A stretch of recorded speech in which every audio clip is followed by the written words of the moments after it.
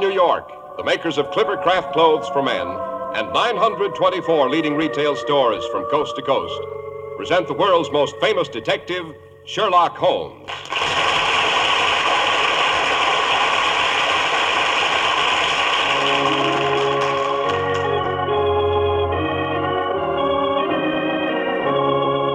Our stories are based upon the character of Sherlock Holmes, created by Sir Arthur Conan Doyle. Sherlock Holmes is portrayed by John Stanley, Dr. Watson by Alfred Shirley, and the dramatizations are by Edith Meiser. Well, here we are once again on the threshold of Dr. Watson's study. We find Mr. Holmes' genial biographer strutting up and down in front of his fireplace. Evening, Doctor. You look fit. The Christmas festivities don't seem to have got you down. I am fit, Mr. Harris, very fit. Better than that, I'm rather well fitted. Oh, great Scott, man, where are your eyes? Why, Dr. Watson, don't tell me Santa Claus brought you a Clippercraft suit. Well, why not? Just because I'm a wee bit venerable doesn't mean I'm antique. I still enjoy making a good impression, don't you know? Well, in that suit, it'll be the girls that go when you walk down the street, Doctor. Oh, Mr. Harris. But seriously now, Doctor, suppose you tell us what tonight's story is to be about. Well, tonight I thought I'd relate how Holmes and I spent New Year's Eve off the Scilly Isles. The Scilly Isles? That sounds appropriate, Doctor. The name of these particular islands is spelled Scilly. They are located roughly 100 miles southwest of Land's End, Mr. Harris. Oh, what in the world were you doing there on New Year's Eve? Trying to prevent a great maritime catastrophe.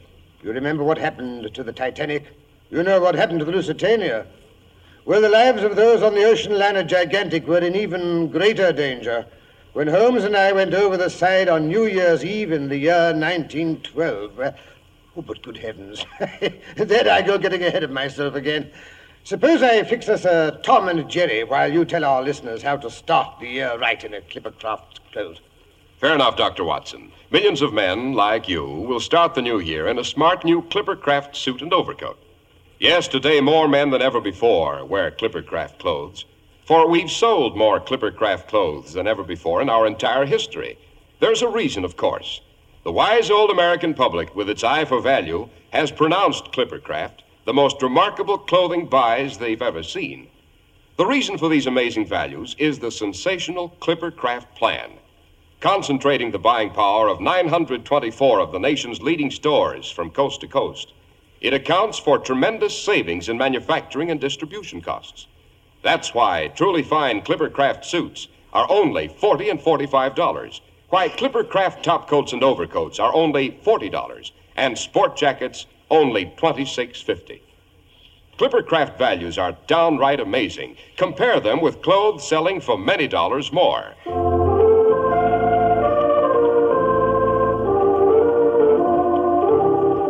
And now, Dr. Watson, to return to the New Year's Eve you and Sherlock Holmes celebrated on the good ship Gigantic. Yes. Here's your Tom and Jerry, Mr. Harris. Thank you, Be Doctor. careful, don't burn yourself. Yes, it was probably the most hectic New Year's Eve I've ever experienced. Nothing is as terrifying to a seafaring man as the thought of fire aboard ship, the panic, the isolation. Oh, but that's neither here nor there. Yes, let me see. It was the last day of the year 1912. Its inception was sufficiently placid, I must say. A light snow was falling as Holmes and I seated ourselves on either side of a well-filled breakfast table. The flames of our sea-coal fire reflected themselves cheerfully in the generous coffee pot. The whole house was filled with the pleasant aroma of the stuffing Mrs. Hudson was preparing for our New Year's goose. Suddenly there came a frantic jangle at the front door bell.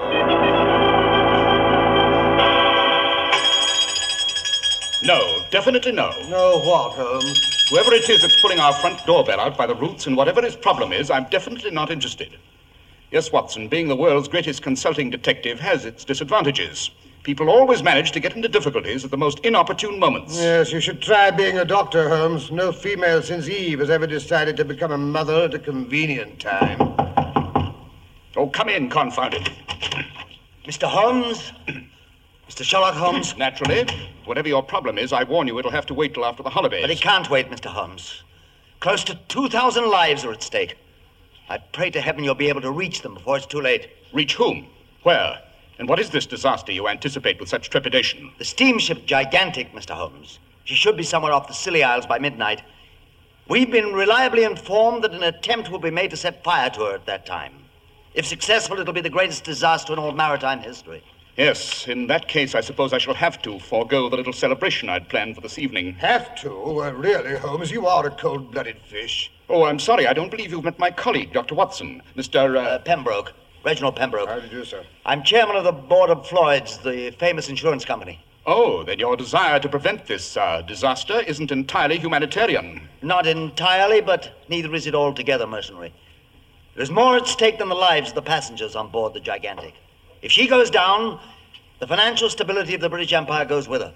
Interesting, eh, Watson? Continue, Mr. Pembroke. You may not be aware, Mr. Holmes, that during this past year, there have been a terrifying number of marine catastrophes. Holmes knows everything, Mr. Pembroke. I'm quite cognizant of the fact that quite a few of the newest and fastest British liners have been destroyed at sea by fire, storm, and accident. They weren't accidents, Mr. Holmes, I assure you. Quite. The Egyptian Star was destroyed by fire in the Persian Gulf. 800 lives lost. The Lord Nelson disappeared in a typhoon in the Indian Ocean. No survivors. The Southern Cross exploded and sank off the coast of Brazil. 1,200 casualties. The Wellington, the Lady Jane Grey, and the El Dorado all caught fire in different parts of the Pacific. Total deaths, over 2,000. But the greatest disaster was last April, when the Titanic ran into an iceberg with a loss of over 1,500 souls. The public's becoming panicky about traveling on British ships. The ships of other nationalities are taking all our trade.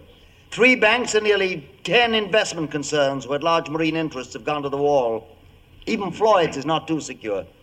But that is not the most serious aspect of the situation. Really? Good Lord, don't tell me there's worse to come. Much worse, Dr. Watson. Those ships disappeared in many parts of the world. They were sunk by diverse methods. One factor, however, was the same in each disaster. And that was? The cargo carried by each ship was gold. English gold. Oh. If it ever became known how much British bullion lies at the bottom of the 7 seas, British credit would be badly crippled. As a matter of fact, the Bank of England has been forced to import a large shipment of gold from Canada. And it's on the Gigantic. Good Lord, no wonder you're upset. The whole economic structure of the British Empire is at stake, Mr. Holmes. Nothing must happen to the Gigantic. What makes you think anything will? A cable was sent shortly after the Gigantic left Queenstown. She makes a stop in Ireland on her eastbound voyage, you know. She sailed shortly before dawn this morning. The gangplanks have been drawn in, the last line had been cast off, and the great propellers have begun to churn.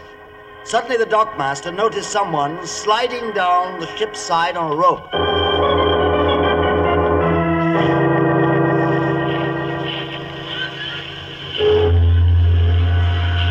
Hi, look up there, sir. Some fool's climbed over the side. He's coming down on a rope. Go back, you fool, go back. You'll be killed. He'll never make the dock. He'll fall in the water and be swept onto the ship. No, he's pushing the rope away from the ship with his feet. He's swinging out. He's going to jump.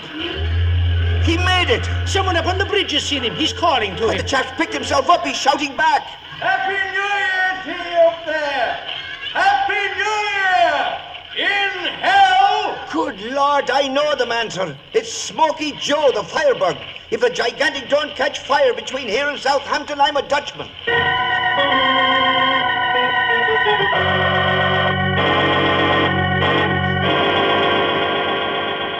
Smoky Joe. Seems to me we've heard of him before, eh, Watson? Not merely as an expert arsonist, but a dangerous pyromaniac as well. They caught him, I hope, Mr. Pembroke. No, Mr. Holmes. Unfortunately, he was too quick for them. He crawled down a ladder and disappeared among the pilings under the docks. So, the Gigantic is headed for Southampton with a nice bit of Joe's handiwork aboard. You think it's a firebomb, eh, Holmes? Not necessarily, Watson. There are many ingenious ways of starting a fire, you know. Whoever hired Joe would prefer to have it happen well out to sea, I imagine. Our thought exactly, Mr. Holmes. We've wirelessed Captain Brooks to make a search, of course, but on a ship the size of the Gigantic, it's like looking for a needle in a haystack. You are our one hope, Mr. Holmes. If only you couldn't get on board in time. And how do you suggest I go about that little assignment? The chairman of the Great Western Railway has placed the Royal Train at your disposal. All other traffic will be cleared off the tracks. Now, you should reach Land's End shortly after lunch. My yacht, the Albatross, will be waiting for you in the harbor at St. Ives. It's a very speedy little craft, and with any luck, you should sight the Gigantic around 11 o'clock tonight. Yes, 11 o'clock. What was it Smoky Joe called out? Happy New Year in hell. It won't be New Year till midnight. If we reach the Gigantic by 11, we may just possibly be in time.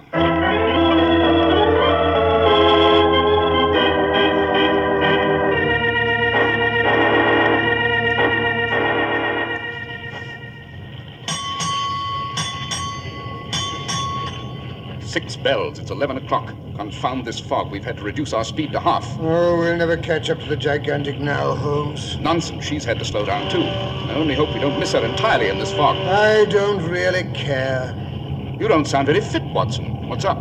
Do you have to use that unfortunate expression? Don't tell me you're feeling squeamish. It's this confounded roll. I can stand a good brisk sea, but this bobbing about in a teacup. Pity I didn't bring the Mothersil's seasick pills. Oh, Mothersil's bar. There's only one remedy for this sort of thing.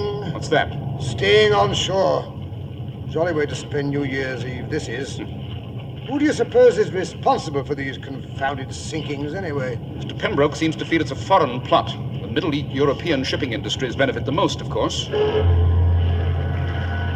Holmes, did you hear that? By Jove, yes. Sounds like an ocean liner, right enough. Yes, we're signaling her.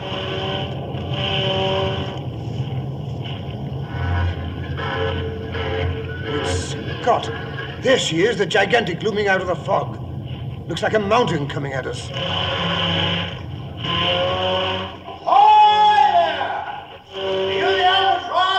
Yes, Sherlock, Holmes, and Dr. Watson coming aboard. Let down a ladder. Ladder coming over! Look out below! Here's the ladder, Watson. Think you can manage it? I'd climb up the Eiffel Tower on a clothesline if it would get me off this bouncing cockle shell.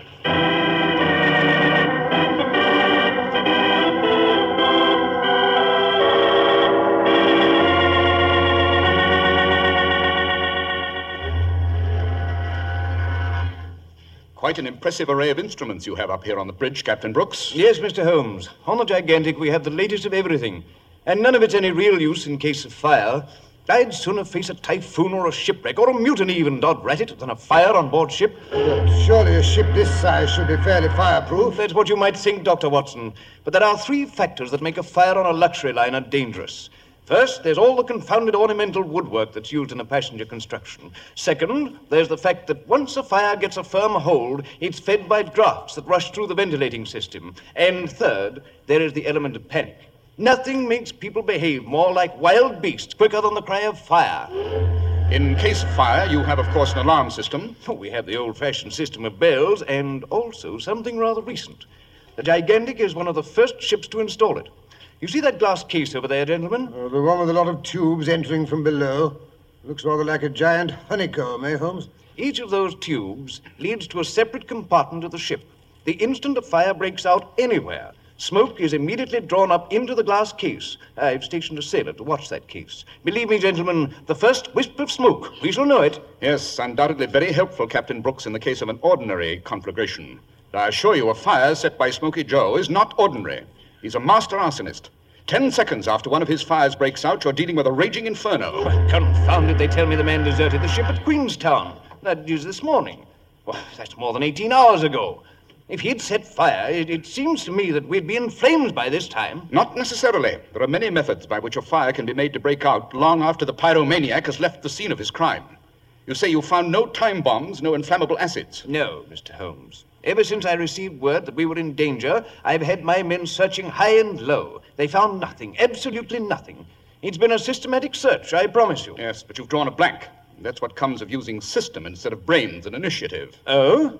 And how do you propose to locate whatever it is we can't find? By using a little logic. I shall credit Smoky Joe with having the intelligence to place his fire-starting device in the place where it'll do the most damage. The man's no amateur, Captain. He knows his business. Then I shall investigate that place and remove his handiwork. Holmes, you're bragging again. Not at all, my dear Watson. I think I may promise I shall have discovered the menace inside of half an hour. I only hope Joe's little device doesn't do its nasty job before then. Half an hour. It's now 11:30 exactly. Do you think you can solve this problem by midnight? Yes, Captain. With any luck, I think I can promise you a placid and uneventful New Year. Captain Brooks. Yes, Mr. Brown. What seems to be the trouble? The wireless engineer, sir, wishes to report that something's wrong with his apparatus. Both the sending and receiving equipment have suddenly gone out of commission. I don't like that. What does he think is the Pardon matter? me, Captain. Can you come here a minute? Excuse me a moment, gentlemen. The wheelsman is calling me. What's the trouble, Jerry? It's the compass. It's spinning like a top. I can't figure out what's got into it. Never seen the like except once in some magnetic storm. Great Scott, this is incredible. Now what? It's the engine room calling, Captain. I'll take it. Hello? Yes, Captain Brooks speaking. The blazes, you say? Well, do the best you can. Seems to be the difficulty, Captain. The dynamos are slowing down. They can't figure out why. Good Lord, sir, that's why the lights are getting dim. Blazes with the lights. Without dynamos, we've no forced draft for the furnaces. We'll never keep up enough steam pressure to drive the ship. In no time at all, we'll be drifting helplessly in the Atlantic, in the middle of the reefs that surround the Scilly Isles. Jolly way to spend New Year's Eve, eh, Holmes? It could be worse, you know. How? The ship could be on fire. That's the real menace, to which these other threats are but the prelude, I fancy. For the love of heaven, what are we to do? Keep calm and use whatever intelligence the Lord has endowed us with. Captain Brooks, I suggest you and as many officers as you can spare join the holiday celebration that's undoubtedly going on in order to keep discipline in case there's any disturbance. Very good, Mr. Holmes. There's a New Year's dance going on in the large ballroom. It's on sea deck. And meanwhile, if you can spare us someone to guide Watson and myself. Oh, of course. And Mr. Brown here is our purser. He knows the ship as well as anyone aboard. I'm sure he does. Very well, Mr. Brown. If you'll lead the way, I think Dr. Watson and I would like to go below. And investigate the engines? No, Mr. Brown, even lower than that. What we're looking for is apt to be rather close to the furnaces, I imagine.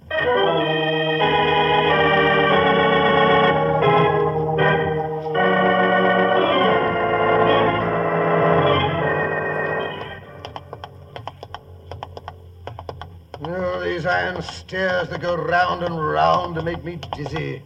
Maybe it's the heat down here. Yes, we're getting close to the furnace room. If you listen, you can hear the men stoking. Grim way to earn a living, eh, Holmes? Stop a minute.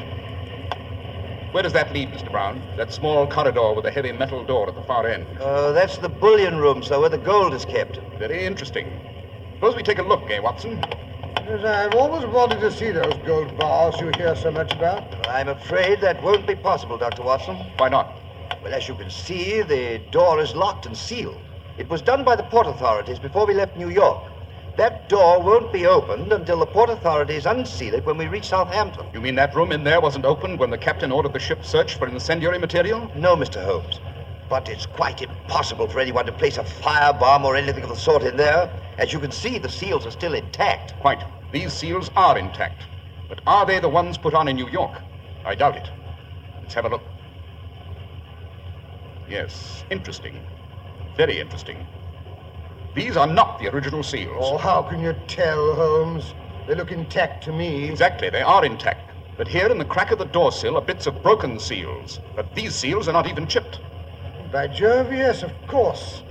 The original seals were hacked off and then replaced after someone had finished picking the lock and robbing the room inside. I doubt if robbery was the motive, Watson. Well, for what other reason would anyone want to break into a room full of gold bullion? It all depends. What lies directly below that room, Mr. Brown? Well, let me see. Well, nothing of any great importance, Mr. Holmes. Just the coal piles. The coal piles. Good Lord. I think we shall have to break the seals again, Mr. Brown. Here, Watson, help me. But the door is locked, Mr. Holmes. Even after the seals have been removed, we shall have to get the key from the captain. No time for that. Hand me my burglar tools, Watson. Oh, very well. What? Good heavens, you mean you could actually pick a lock with those things? If Holmes ever turned thief, Mr. Brown, even the Bank of England wouldn't be safe. Yes, that should do the trick. Now, if you'll help me draw the bars, Watson. Yes, with pleasure. Well, there you are, Holmes. Now, let's see. Say, it's black in there, isn't it? Is there a light inside, Mr. Brown? No, Mr. Holmes, I'm afraid not. Then we shall have to prop the door open. The light from the corridor will have to do for our investigations. Come on, Watson. Holmes, that smell. Phew. Strong and acrid. Like sulfur, only with more bite. Seems to be coming from this large tin. Suppose I light a match. British village, stop! Don't be alarmed. I know better than to light a match around a tin which is leaking sulfuric acid. I only wanted to know how much you knew about Smoky Joe's incendiary device, Mr. Ludwig Brown, spelled B-R-A-U-N, if I'm not mistaken. So you recognize me? Yes, that dueling scar over your left eye. It's rather a giveaway, don't you know? So you have found how we are going to set fire to the ship by having the acid drip through a hole in the floor onto the coal beneath. The first shovelful of that acid-soaked coal that goes in the furnace, and the hold of a ship will be a blazing inferno. Nothing could put out that fire. Don't you mean that's how you were going to start the fire? My dear Mr. Holmes, you do not think we will let a small obstacle like the famous Sherlock Holmes stand in our way? Now, listen to me. Don't raise your fist to me or I'll let you have it. Never argue with a Luger pistol, Watson. Why, that's the first sensible remark you've made, Mr. Holmes. I'm sorry to leave, but the stokers should reach the sulfuric acid impregnated coal in about 10 minutes, I believe. So I must be going. This room will be a roaring oven once it starts. You'll be rather badly overdone, gentlemen. Goodbye, then. So sorry I cannot say auf Wiedersehen. The door. He's bolted it.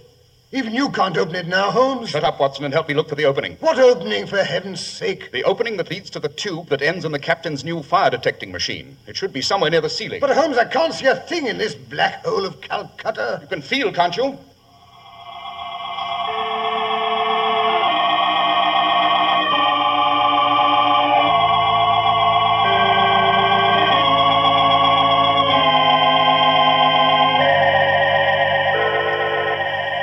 Not a thing, Holmes. The wall on this side of the room, it's as smooth as an egg. Confound it, if we could see for half a minute, it would... Hello, I've got something. Yes? Yes, a small grating here in the upper corner. This must be it. Now, if we can make a smudge of some sort. Watson, bring me a piece of paper. Paper? Where would I find a piece of paper? Then bring me anything I can burn. A bit of cloth, a piece of... Yes, by Jove, rope. Bring me a piece of the rope that's tied around one of the boxes that contain the bullion. Very well, if I can find a box that... Oh, Now what? I found it. Confound it. The knots are tied so tight I Blazes can't... with knots. Cut the rope, Watson. Use your pocket knife. Oh, very well. There you are, Holmes. It's a short length, I'm afraid. I only want enough for a smudge. Nothing like a bit of hempen rope to... Holmes, for heaven's sake, you're not going to set a match to that thing in here. There'll be an explosion. Have to take the chance, Watson. With any luck, the sulfuric acid fumes won't be too concentrated up here near the ceiling. Well, here goes. 1, 2. Now, if we can persuade the rope to smolder. Yes, there she goes. Certainly makes plenty of smoke, eh, Holmes? The important thing, it's being drawn up through the grating. How long before they come to investigate, do you suppose? It all depends on the mental acumen of the sailor who's watching that fire-detecting machine. Well, let's hope he's brighter than he looks. It may be my imagination, but it seems to me I can feel the metal flooring under my feet beginning to get hot.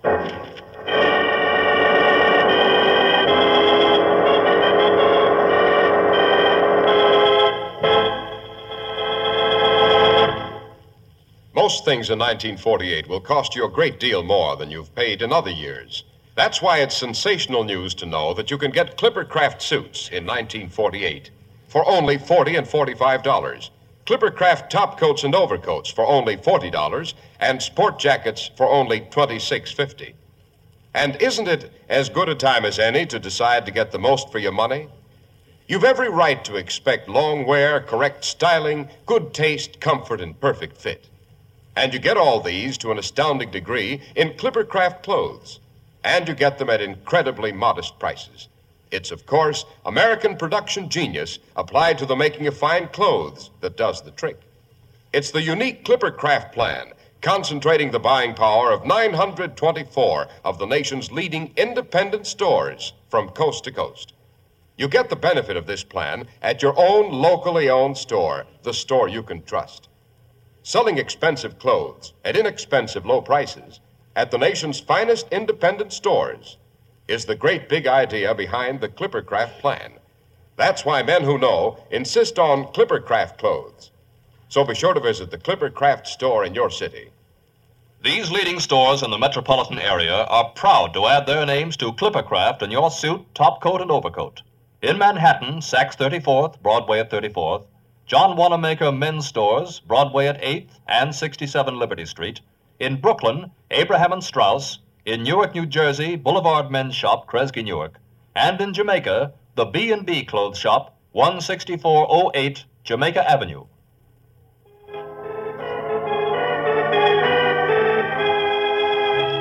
Now let's rejoin Sherlock Holmes and Dr. Watson, locked in the smoke-filled bullion room of the Gigantic.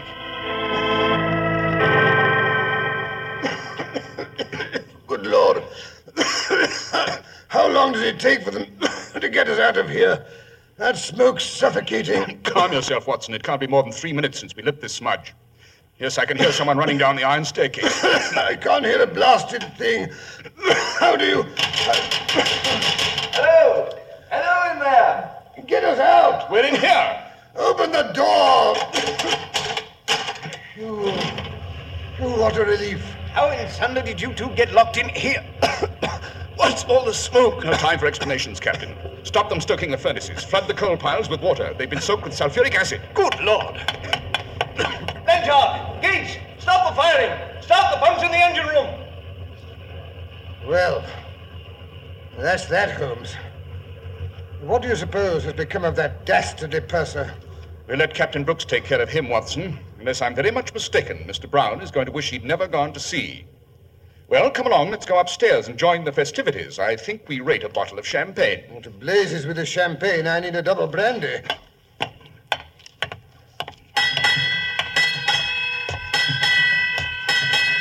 8 bells. Let's see, that would be... Midnight, Watson. Happy New Year, old fellow. Happy New Year, Holmes, and many of them. But, don't you think you could manage to have them not quite so hair-raising? And have you getting fat and lethargic? You know, that would be unhealthy, not to say boring. Oh, so now it's for my sake we indulge in all these horrendous escapades, eh? Fine bit of logic, that is. Elementary, my dear Watson. Elementary. But here's the ballroom. Suppose we join the party. Sign, my dear. Oh, lang syne. We'll take a cup of kindness yet.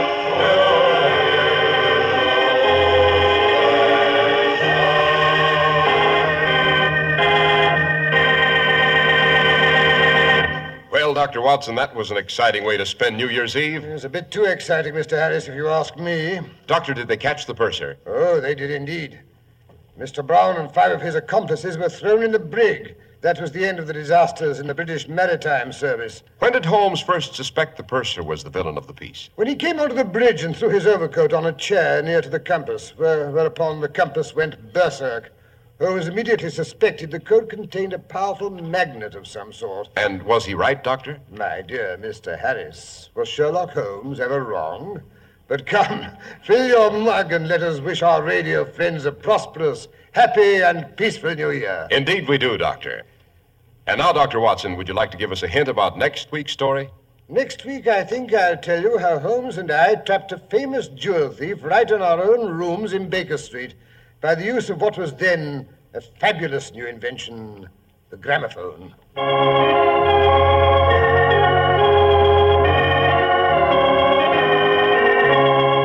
The makers of Clippercraft clothes and 924 leading stores from coast to coast have brought you another in the new series of broadcasts featuring the world's most famous detective, Sherlock Holmes. Sherlock Holmes is produced and directed by Basil Lochran, with special music by Albert Berman. If you don't know your Clippercraft dealer, write Clippercraft, 200 Fifth Avenue, New York City. Be sure to listen next week to Sherlock Holmes in The Mazarin Stone. If you'd like to attend the Sherlock Holmes broadcasts in New York, see your local Clippercraft dealer, and he'll tell you how to obtain your tickets.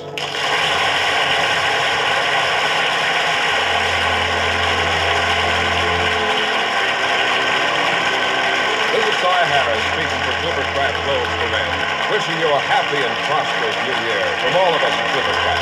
This is the world's largest network serving more than 450 radio stations and mutual broadcasting systems.